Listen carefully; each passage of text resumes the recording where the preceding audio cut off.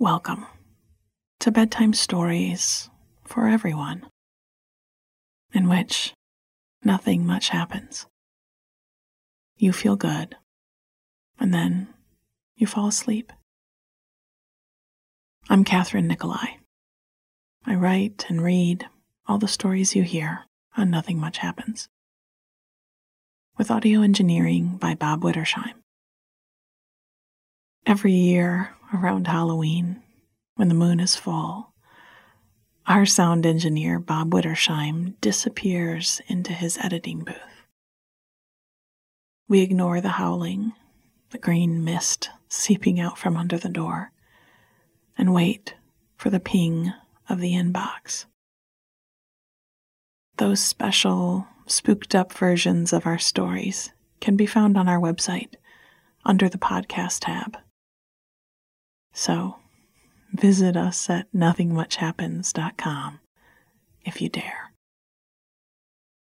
Now, let me explain a bit how to use this podcast.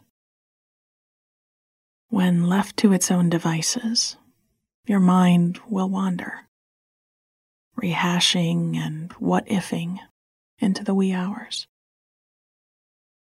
We need to give it a soft place to land. That's what the story is. And once the mind settles, your nervous system can switch over into rest and digest mode, and you'll sleep. All you need to do is follow along with the sound of my voice, the simple shape of the story. I'll read the story twice, and I'll go a little slower the second time through. If you find yourself awake in the middle of the night, you can listen again. Don't hesitate to turn it right back on. Or just think your way back through any part of the story that you can remember, especially any details that felt particularly cozy to you. It'll reroute your mind back to the landing spot.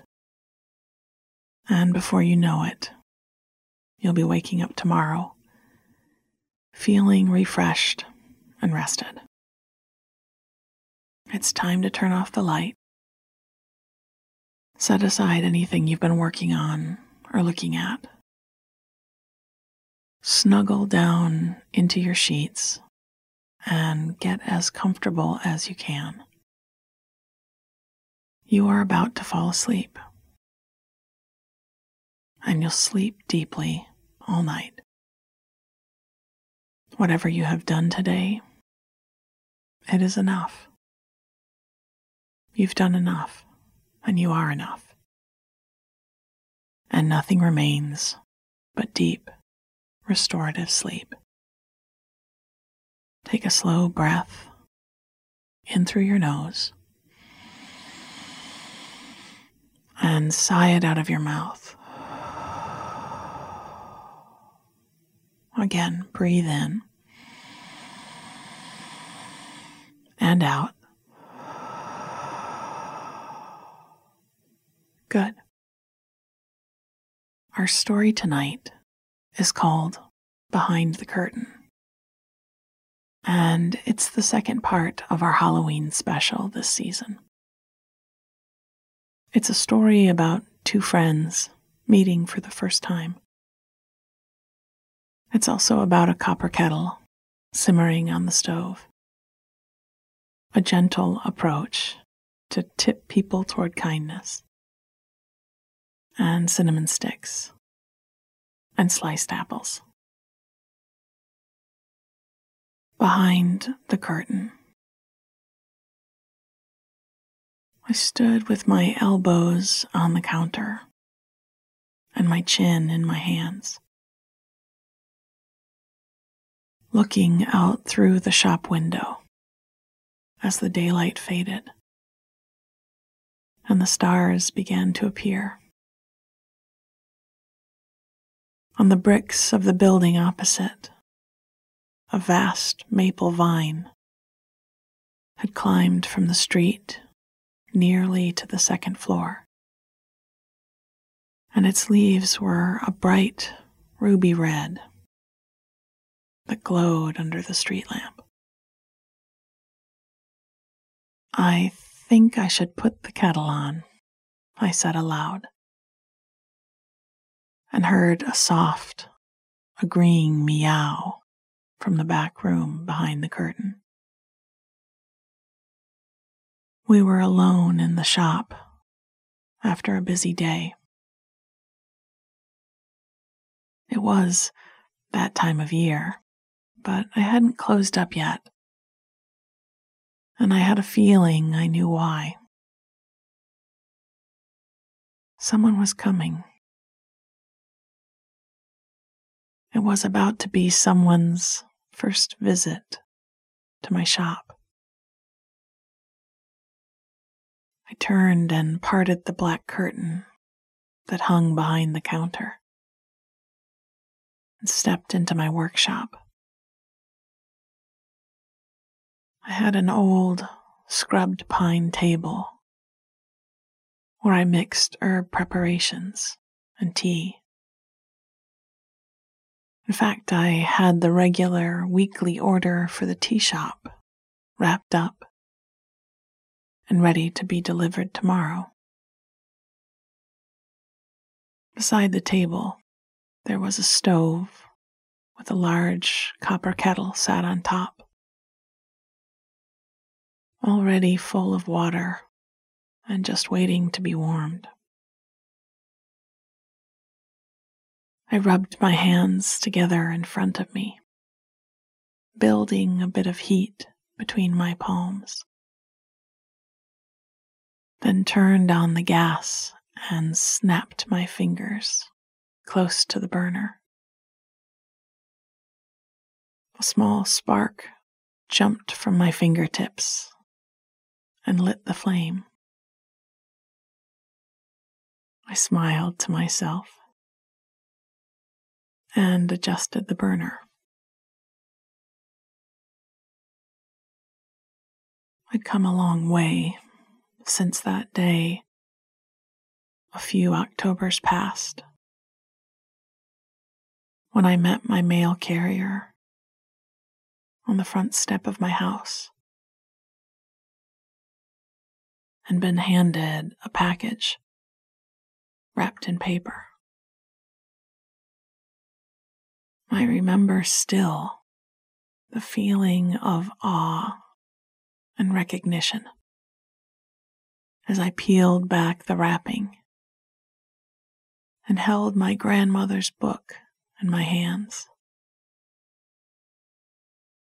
How she had gotten it to me so many years after she was gone herself, I still didn't know. But her timing had been right. I was ready for it when it came. When I thought of her, it was always with her book in her hands,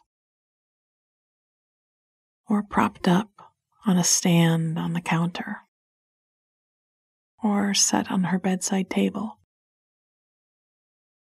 ready for her to record her dreams in when she woke. It was a family grimoire, handed down through the generations. It held entries from as far back as my 5 times great-grandmother, most of which was indecipherable to me, though I was still very glad it was there.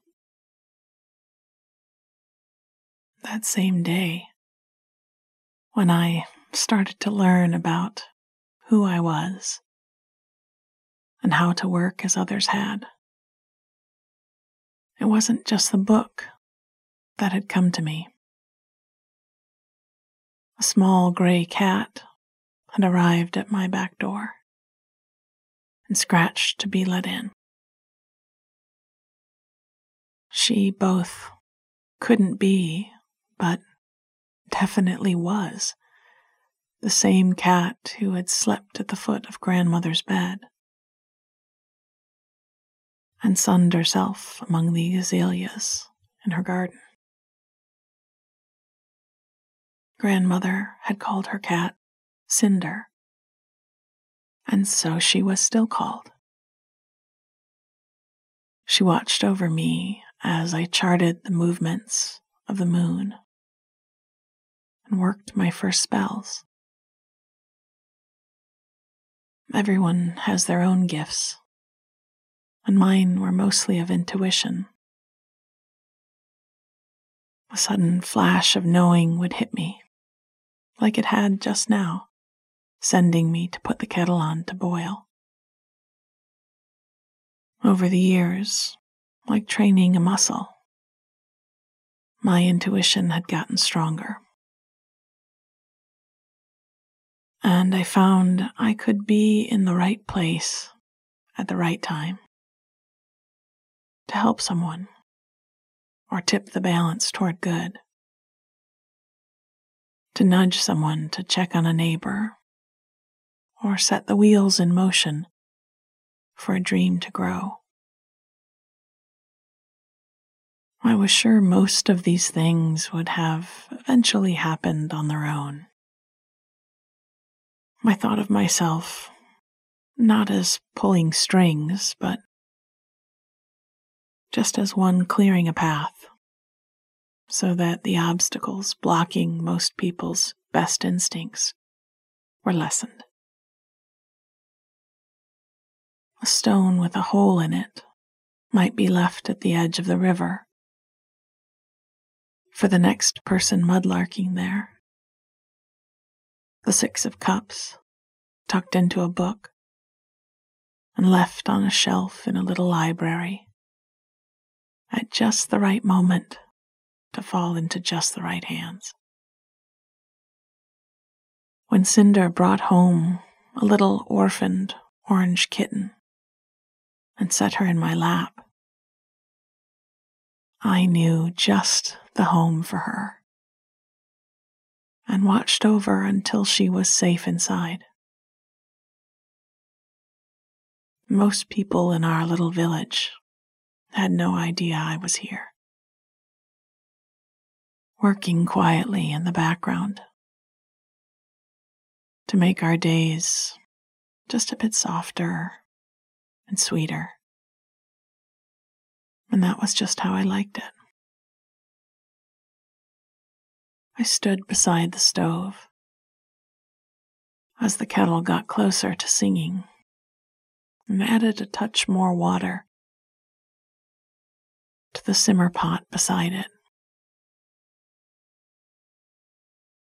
I started one each day when I opened the shop, and lately had drawn ingredients from the orchard, fresh cut apples and cinnamon sticks and cloves. But today I was simmering cinquefoil, lavender, and rose hips. There was a prickle at the back of my neck, and I turned and peeked through the curtain into the shop. Out on the sidewalk, a woman stood, seemingly in a trance. A full moon was reflected in her glasses, and I recognized her face. She'd come close to finding us before, but had never made it all the way to the door. "Look this way," I said aloud. And in that moment, someone in a hurry to cross the street bumped into her and spun her toward our sign. "Thank you," I said. I watched her taking in the sign, the door, and the front window, freshly stocked with candles, herbs, and a hand-me-down but valuable scrying bowl. If my gift was intuiting, and maybe a bit of prescience, I could feel that hers was for healing. In a flash of understanding, I knew hers was the house in the neighborhood whose door was knocked on when a baby squirrel fell from its nest. She would take the box and carry it inside and nurse till the creature was ready to venture back into the branches. Scraped knees or broken hearts, elders who'd lost themselves, or friends worn out by the long gray days of winter. She was the one who reached out. She would have the gift of the cool touch of mother's hands on a hot forehead, the soft voice that would ease another to relax. She did all sorts of healing, and I was already eager to meet her, to pour her a cup of tea and tell her my own story to help her realize hers. I reached up to a top shelf to bring down a few teacups and sorted through the blends to find one that would open her eyes and ears even more as we talked. Cinder wove through my ankles, excited as well at the proximity of such warm, lovely magic. We heard the door open and close, and I slipped out from behind the curtain to welcome our guest. Behind the curtain, I stood with my elbows on the counter and my chin in my hands, looking out through the shop window as the daylight faded and the stars began to appear. On the bricks of the building opposite, a vast maple vine had climbed from the street nearly to the second floor, and its leaves were a bright ruby red that glowed under the street lamp. I think I should put the kettle on, I said aloud, and heard a soft, agreeing meow from the back room behind the curtain. We were alone in the shop after a busy day. It was that time of year, but I hadn't closed up yet, and I had a feeling I knew why. Someone was coming. It was about to be someone's first visit to my shop. I turned and parted the black curtain that hung behind the counter and stepped into my workshop. I had an old, scrubbed pine table where I mixed herb preparations and tea. In fact, I had the regular weekly order for the tea shop wrapped up and ready to be delivered tomorrow. Beside the table, there was a stove with a large copper kettle sat on top, already full of water and just waiting to be warmed. I rubbed my hands together in front of me, building a bit of heat between my palms, and then turned on the gas and snapped my fingers close to the burner.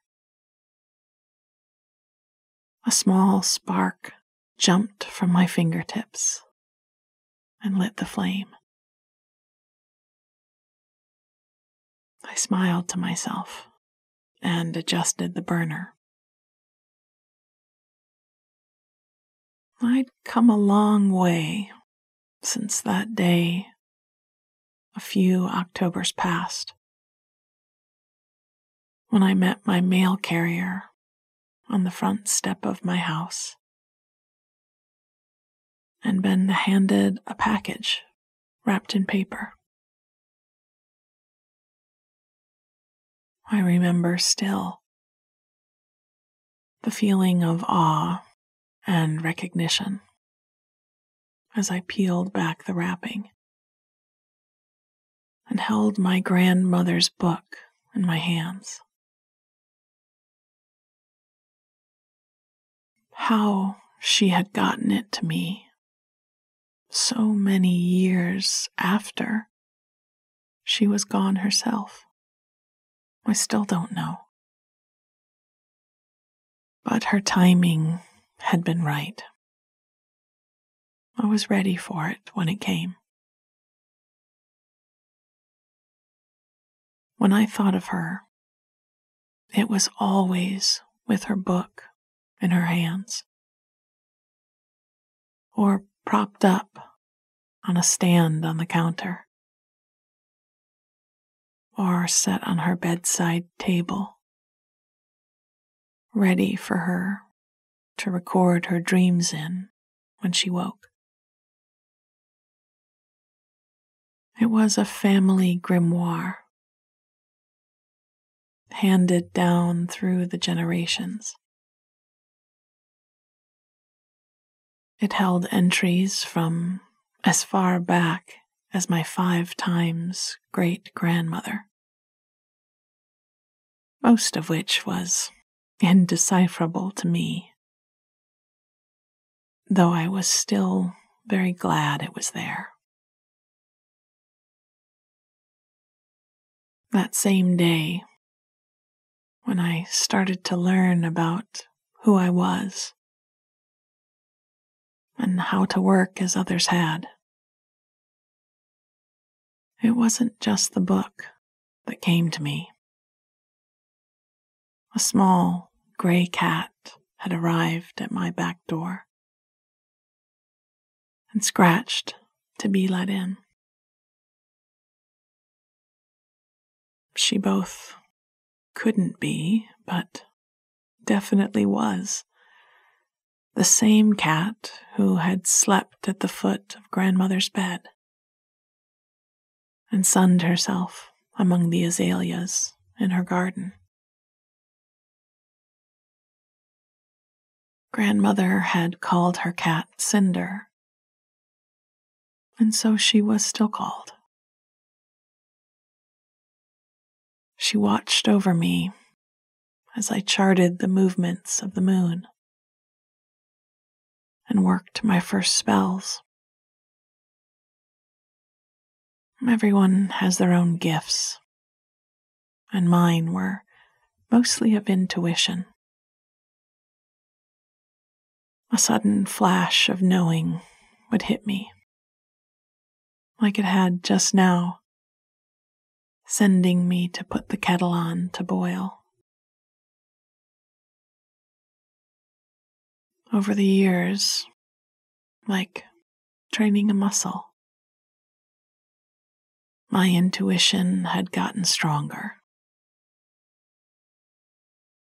and I found I could be in the right place at the right time to help someone, or tip the balance toward good, to nudge someone, to check on a neighbor, or set the wheels in motion for a dream to grow. I was sure most of these things would have eventually happened on their own. I thought of myself not as pulling strings, but just as one clearing a path so that the obstacles blocking most people's best instincts were lessened. A stone with a hole in it might be left at the edge of the river for the next person mudlarking there. The Six of Cups tucked into a book and left on the shelf of a little library at just the right moment to fall into just the right hands.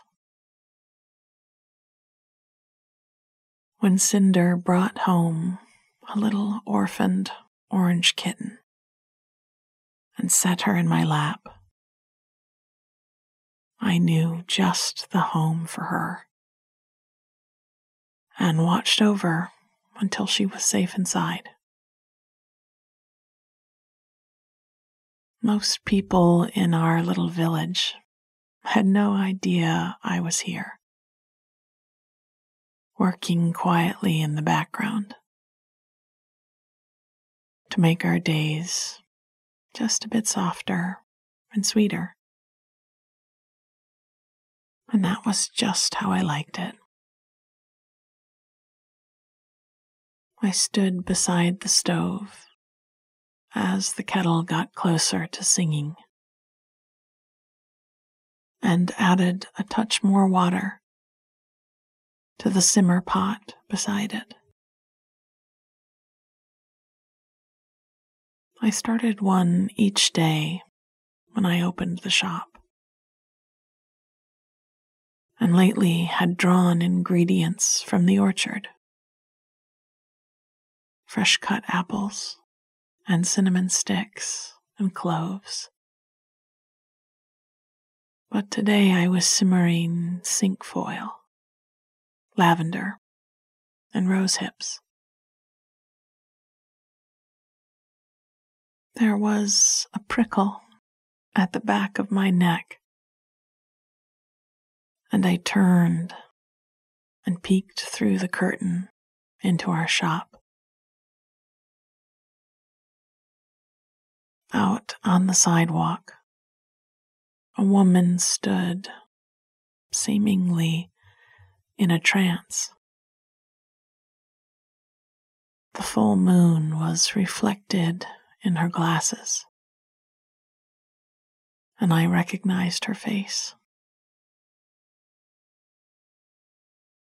She'd come close to finding us before, but had never quite made it to the door. "Look this way," I said aloud. And in that moment, someone in a hurry to cross the street bumped into her and spun her toward our sign. "Well, thank you," I said. I watched her taking in the sign,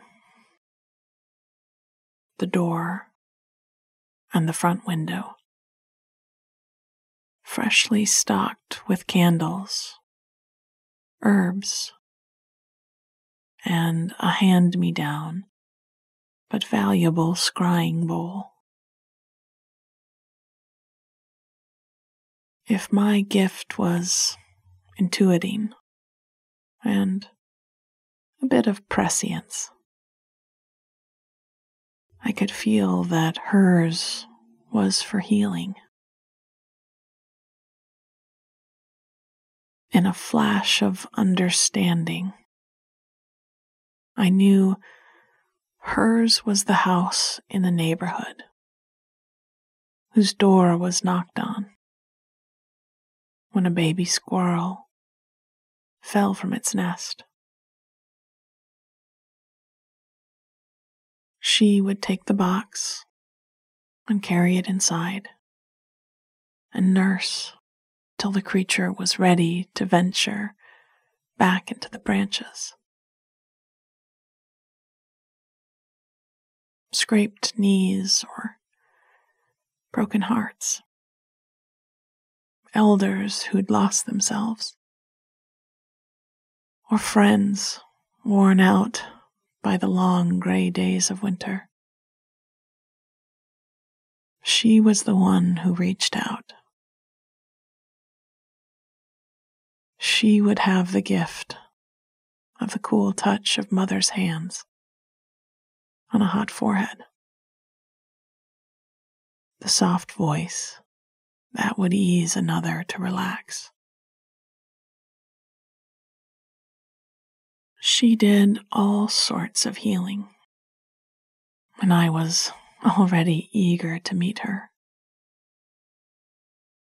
to pour her a cup of tea and tell her my own story, to help her realize hers. I reached up to a top shelf to bring down a few teacups and sorted through the blends to find one that would open her eyes and ears even more as we talked. Cinder wove through my ankles, excited as well at the proximity of such warm, lovely magic. We heard the door open and close, and I slipped out from behind the curtain to welcome our guest. Sweet dreams.